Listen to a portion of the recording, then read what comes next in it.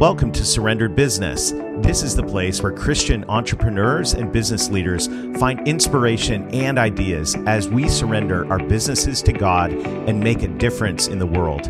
In each episode, you will be encouraged and challenged by believers with real-world business experience as we explore together what it means to be light and salt in today's business world.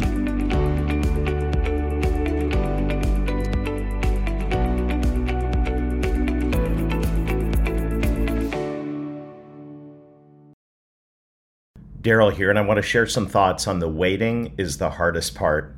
Tom Petty and the Heartbreakers got it right in their hit song, The Waiting is the Hardest Part. Business involves many times of waiting. We get a verbal approval from a prospect and have to wait for the order. We interview a great potential employee and wait for them to come on board and get up to speed. We create a new offering and wait to see the fruits. We send a large invoice and wait for the check to arrive. Recently, I heard one of my favorite pastors, Chris Vallotton, say that there are two areas where we need faith. The first is having faith for the breakthrough. The second is our faith as we wait for the breakthrough. I've discovered that I'm pretty good at the first part. I can believe for breakthrough. I can see a vision and take action. Where I struggle is in the second part. How do I wait in a posture of faith that the breakthrough will come? Where's my heart in the season of waiting? My heart can become wobbly. There are moments of confidence that things will come together. Then there are moments of doubt that can become times of despair. These moments of doubt can become habitual. Then we end up sabotaging the breakthrough we so deeply want. How can we wait well? In the famous chapter of Proverbs on wisdom, we get some solid advice. If you wait at wisdom's doorway, longing to hear a word for every day, joy will break forth within you as you listen for what I'll say. Proverbs 8:34, the Passion Translation. Wait at wisdom's doorway. What if the key to waiting well is less about how we wait and more about where we wait? What if we literally could wait at wisdom's doorway?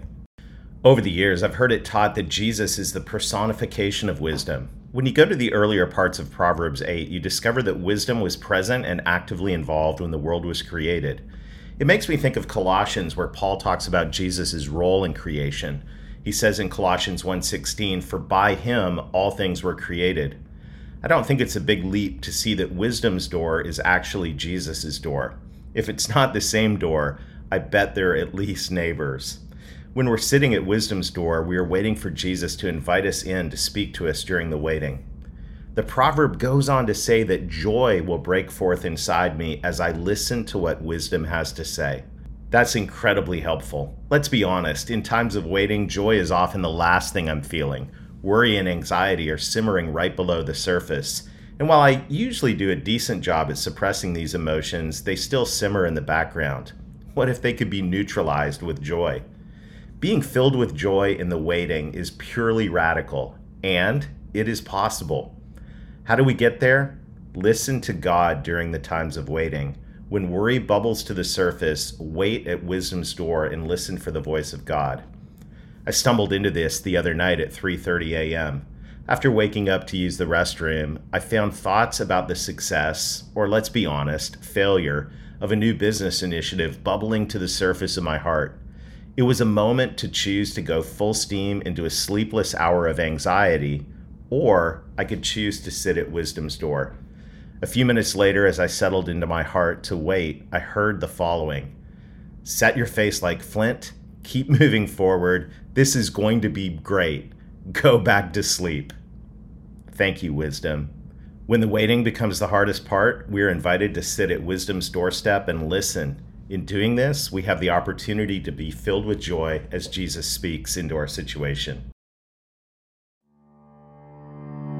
Thank you for listening. We hope you have been inspired to surrender your business to the purposes of Jesus Christ and His kingdom.